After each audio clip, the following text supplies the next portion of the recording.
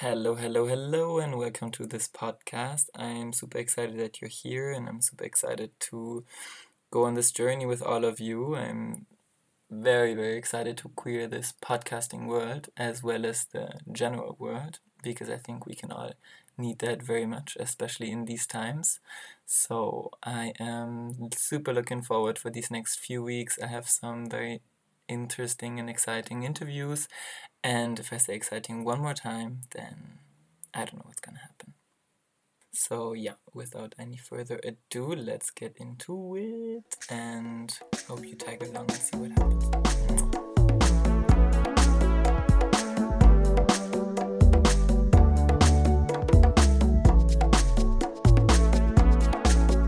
Queering the Perspective with Bella Bellissima. Alright, hello everyone, and welcome to the podcast Queering the Perspective. Today I'm sitting down with Gabriela, and before I start talking about you, maybe you can introduce yourself, and maybe you can say your pronouns, a few words about yourself, and like what you like to do, what is your field of interest. I don't want to talk so much about work, because I think there's so much more that defines us, but maybe like what you enjoy, activities you do, topics you engage yourself with, and what inspires you. So, I use the pronouns she and her, and I'm a person. And you said, let's not to speak too much about work, but in fact, my leisure is very combined with my work. I work in the field of psychology.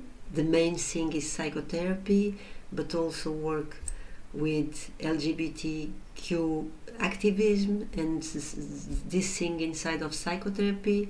And many weekends are used to work on that field with the people, giving lessons.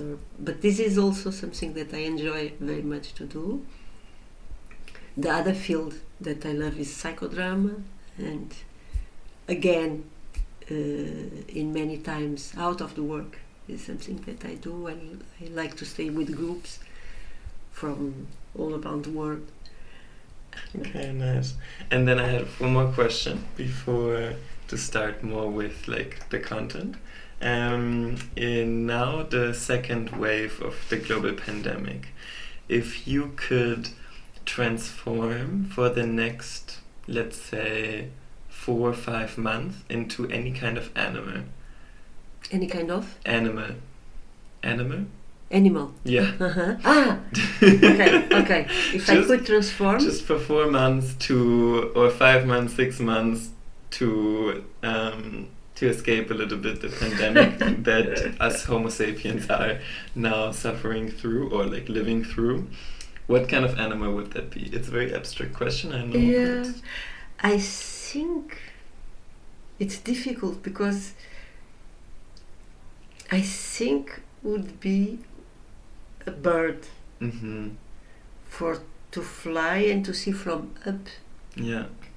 To have an overview. Yeah. Like the idea of flying. Yeah. And to let the body go. Not to be bothered with the physical reality for a little bit. Yeah. And the wind, and you can also walk on the hairs. So it's.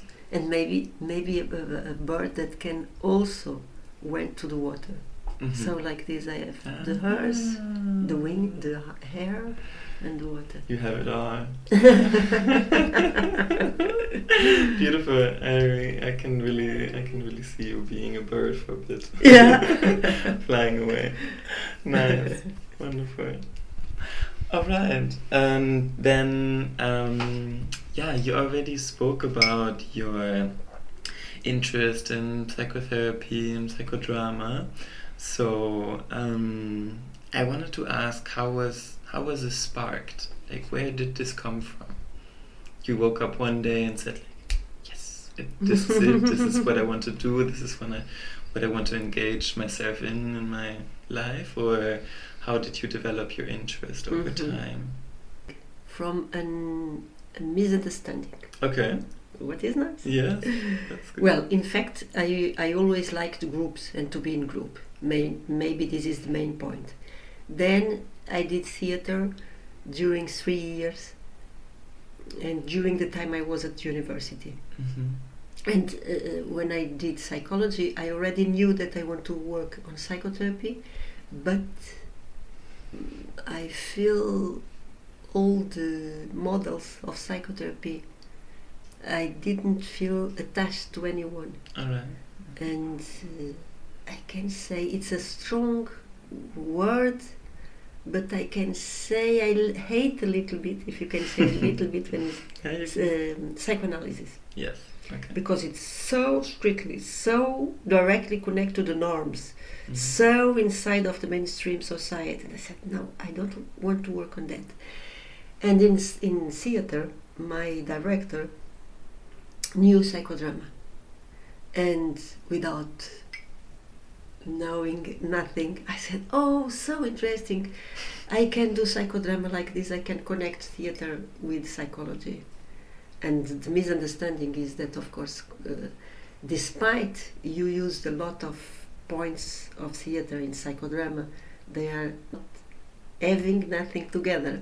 Right. Well, in one point, there are scenery, the names of acting and representation and role are there, but it's another thing. It's another paradigm. It's not theater. It's the opposite.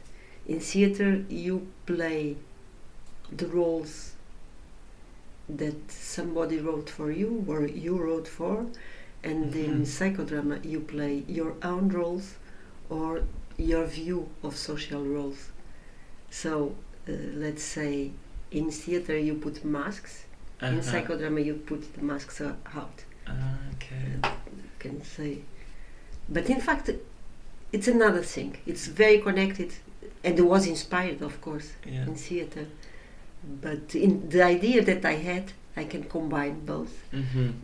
It's not it was a mistake. But then you started doing it and you realized, oh, actually it's different than I thought a little bit, but I like it. It's for me a very useful tool. You are right. And you were mentioning already, it is less normative, and it is less sort of categorizing the people within a mainstream understanding of behaviors and like mannerisms. So how are you non-normative in psychodrama? What makes this big difference? The psychodrama theory itself have a view of human being not finished and not, as you said, not categorizing it. So the idea is each person has to achieve what they are, and not in that way or that way or that way, and have the idea that the illness is in society itself and not in the people. If we can be ourselves, and the name in psychodrama is spontaneous, that not means you do what you want to do. It's spontaneity. It's not like that. You do what you want to do, but in a useful way. Okay. Not in a way that everybody comes and put you in prison immediately. You combine what you do with the rules, of course, but not because you have to. You choose the rules that are better for you, and you even can change it for the rules serve to you and not to follow the rules. And it's very open. In fact, it's not like the others. This view of human being is already itself very open. Yeah. And the idea, the aim of psychodrama is that each person gain more and more spontaneity, because with spontaneity, that is the capacity, it's defined like that, the capacity, the ability to solve old problems with new answers. Okay. So you just have to look inside of you, the more and the more possibilities to deal with the old situations in a new way. Okay. But your new way. And I guess when compared to psychoanalysis, the idea in psychoanalysis would be to solve old problems with old solutions, right? Like, yes, with the solutions that are in a kind of menu. Yeah. Because the right thing is that, and for me the problem is in psychoanalysis that always you read the person with let's say a grammar, with the same grammar. You had to see how your life was connected, you know, that with the father, with the mother, with the roles that these people play together. If the father played the right role of father, the mother played the right role of the mother, and how did you connect with this?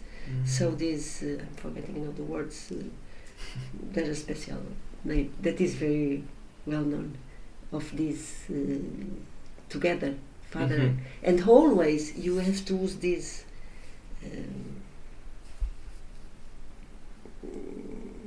frame. This frame, thank you, is exactly that, to read.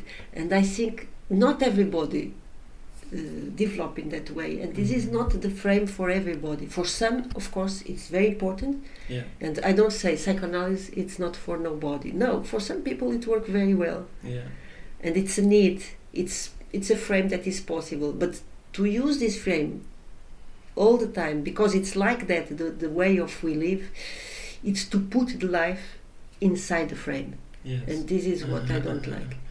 It's limiting. Yeah. So you have somewhat of an overarching frame, like, as you said before, like some sort of rules to... Ethical, for instance. Okay, yeah. Because you can develop as you are, but of course it's not the rule. With the limit is the other, is taking in consideration. If you want to go out and begin to shot everybody, maybe you are acting as you want, but this is not... It's not within the frame. Yes, that's it. So I think it's the ethical points. And this is a very used sentence, but your limit are when you hurt the other. Okay. And you have to be conscious. Makes a lot of sense. Yeah, more or less like that. Yes, thank you. And how does your relation to queer theory play into this into the idea or this interest of yours in psychodrama, or the particular viewpoints you have on psychoanalysis? Like, how is your life touched by it? So, from what I was saying, maybe you already read there, in this psychodrama theory, the fluidity is inside. So it's possible you be what you are in each time. And the idea of identity, fixed identity, is not really there. Okay, beautiful. But I was not aware about that. At the same time that I developed psychodrama and all this fielding in psychotherapy, I work in one NGO connected with family planning and sexuality. So, and this was since the beginning of my degree, my psychological degree, and I began to think about how does sexuality works on society, how what about sex education, what about sexology. So all these pieces came together, and when I decided to do my PhD, The first idea was to work on family planning, and I don't know how, why. Well, I really know. I can tell you this history. I was listening about methodologies, Yeah. thinking on my family planning research, and then I said, this will take so long to do this research, and I thought that the storytelling was connecting stories was a nice methodology, and I began to think. I know I have many homosexual friends that are suffering so much because of this, and if I choose this methodology and if I begin to research on homophobia, I have the opportunity to stay with them more and more. I will getting time with them. Another mistake, because of course I did not did this with my friends, Yeah. but this was the It's source. the PhD, not Of course, of not course. just talking to your friends and saying like, I thought, no, I I will- found the truth. Yeah. But mistakes give us nice Yeah. things. So it came like that, and I began to think, wow, I feel that they suffer. Why it was that a need? Yeah. And I began to think, maybe I can research with this methodology and with my friends. And then, of course, when the plan became, the friends were out, or completely out. I never, and I didn't use anyone. It could be, but I didn't use any of my friends as subjects on the thesis. Yeah. For the interviews. Yes, for the interviews. As soon as I met queer theory, I began to feel this is what the world has to achieve. Because if we live in that world, the things about gender, the things about sexual orientation don't need anymore. Yeah. People will be people, and we can Dismantle. thank you, is that word, all this. And people just can fulfill and be what they are, and we don't need labels anymore. And we want to be, and we don't want to go on being something that we felt once, and this does not shape us and our way of being. And Our identity is not fixed once and for all, and that's the question. That's the question. And of course, I began to work simultaneously in the identity frame or identity perspective. Essentialist in a point of view, but I be aware that once I went to do one sex education for fathers, and the man came and said, I'm very happy that you are here, because now you will tell me if homosexual people can choose or not. Because if they're born like that, I have to accept them. If not, of course I don't agree. What is that? I don't agree, but you know that people say that. I don't agree. And of course I read that in societies where the essentialist way was more developed, they are less homophobic because of this. There's nothing to do, so I accepted. And from that I understood the identity theories, even those connected with human movements. Why the woman and the woman? That it's necessary to defend and to use and to identify like a woman. That was something that is not for me. I don't like that. I identify as a person. Why I need to be and to say and to reinforce that I'm a woman for to give to women's visibility. But as soon as I understood the power of this and the invisibility that was before, I realized that of course we have to have this position, at least in some places, in some hours, for some aims. political aim of essentialism, Yeah.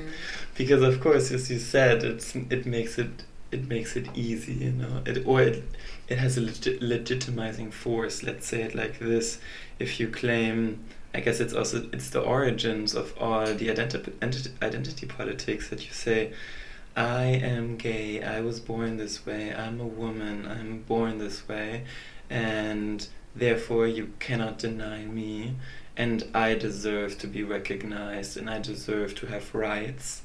It's a more powerful statement than to say, I'm a constructed being, and somehow I'm suffering discrimination, so but you should still accept me. Yeah, yeah. Even though, of course, this is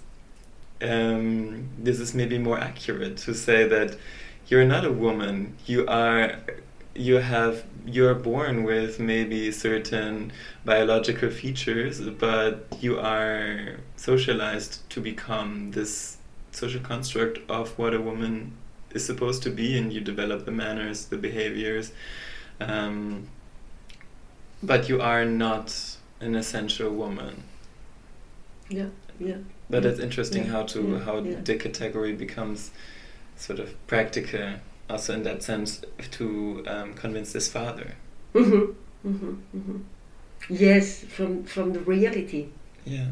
It's empowered me the way. Yeah. And show me the way from where strategically. Strategic, essentially. Yeah. Because in fact, I'm more radical. I think we don't have to assimilate things. Yeah. We have to destroy categories that are already existent. Right. But of course, I had to fight, and I made that. I fight for marriage of gay same-sex marriages, and I fight that, and I was very involved. But in fact, despite I was being married, I'm against marriage. The idea of that as an institution, as a But yeah. Sometimes instead we are with this system. Yeah. Is the better thing that we can do. Uh-huh. And it's the question of rights. Yeah. If some have rights, all have to take these rights and to have these rights. Yeah. And of course, this is a paradox. Yeah, it's a dilemma almost, right? I feel that a lot within the LGBTQIA plus community, that there is a strong tendency to, in sort of the fight for recognition in a system that oppressed you from the start. Like, without the system, you wouldn't be oppressed, but then claiming that you want legal rights, as in you can marry, it's like, in a sense, buying into the mainstream, right? Like, it's assimilating into still this oppressive system, which continues to be oppressive also when there is same-sex marriage, and there's still violence against trans people, and there's still a pay gap between lesbian, gays, and homosexuals. There's still a pay gap between women and men, just to name one example. It's a question of, if we should fight to be recognized, but only in the terms of the already existing oppressive and violent system. And then I guess the alternative is what you said, to dismantle all of it and to construct something new. But I guess, that's a little bit of a bigger project. Yeah. And it's a little bit paradoxal, because we have to work in both sides. But maybe it's the changings. And they seem to be contradicting each other almost, right? Yeah. So like when you fight more to be recognized in one system, maybe it's more difficult to make the revolution at large. Yeah. Otherwise, it's another revolution. Yeah. And I think the civil rights and the sexual rights, all the rights, women's rights, are thought, yes, if we are in another system, we don't have to speak about rights. Mm-hmm. Yeah. It's a need when we have this system, Right. because some people has no rights. Yeah. If I like very much I don't know exactly the poem of Emily Dickinson that says, when she says, I live in the circumference. Mm-hmm. And I think this is a nice view, because the circumference as the center, and this system has the circumference but just looks to the center. Yeah. And it's just to change the view. Yeah. The center does not mean nothing, because the circumference itself is bigger, and everything is there. Everything we can find there. So this, how do you see? Zooming out. Zooming out Mm-hmm. is what is important, and not to Yeah. bring the circumference to the center Yes. all the time. But it's the question of visibility. Yeah. And of course, if we are working in this system, we have to give first visibility and then fighting for the rights. Is that the way? Yeah. And this is with all step by step. Step by step, the steps that we have to because if things does not exist, no rights. And I guess what you described in this metaphor really well is also very essential part of queer theory, that you center the margins, that you talk about the subjective experience of the marginalized rather than from the view of the oppressor, which is, I guess, the very prominent view that you have mainstream media always talking about, sort of the center of the status quo, of like the norm, the normalcy, and tending to forget more and more and more when it goes to the outsides, to the margins. And with this, I wanted to ask one final question about the future. Let's speculate. Let's speculate wildly. Wishing. Yeah. If you think that, like, in the future, if in the future psychoanalysis will become less normative, if it is possible, or if we're so stuck within our paradigm. Psychoanalysis is changing. Also, it's not so. The more I listen about, I have to tell you that I'm ignorant, because I just know psychoanalysis from some points. I'm not inside. Yeah. So when I speak about, I'm speaking from somebody outside. What is a tricky, because somebody can tell, you are speaking about that, but you don't know exactly how the model is. But from what I know, more and more the heterodoxy of psychoanalysis is changing. Mm-hmm. And I think many colleagues that are from the psychoanalysis field open more. Because, for instance, it was very interesting in my PhD defense. Somebody asked me, do you think inside the psychoanalysis model, is it possible to be gay affirmative? Because with the frame, how you can look in another way. Inside this frame, is not possible to see, because it's everything connected with the roles, and with the role of men, with the role of women. It was very interesting, this question. In fact, it's very difficult to work with the gay affirmative psychotherapy. That means affirmating the questions about all the sexual orientations, if these exist,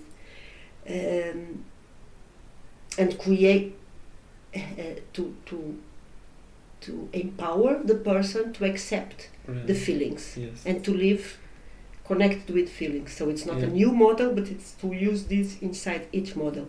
And of course in psychoanalysis, as in the heterodox model, it's difficult to see that, because you have to stand up or to give up the category of men and women, of mother and father.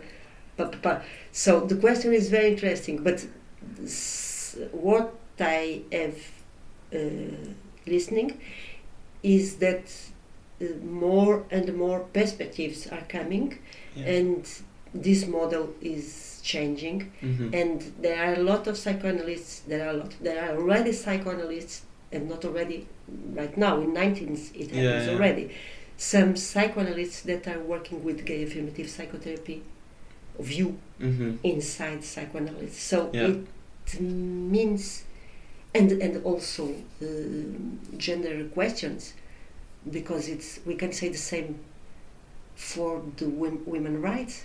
How inside this so strictly view the woman can be not a mother giving the breast to the child, the good breast, changing all this. But I don't know how, because I don't know the inside theories. But I think it will change. It so must. You're optimistic. I am. Wonderful. Thank you for this moment. Thank you so much for wanting to talk to me. I really appreciate it. Thank you for giving me this opportunity. Enjoy and have a wonderful day. Thank you. Same to you, and do wonderful podcasts. Thank you.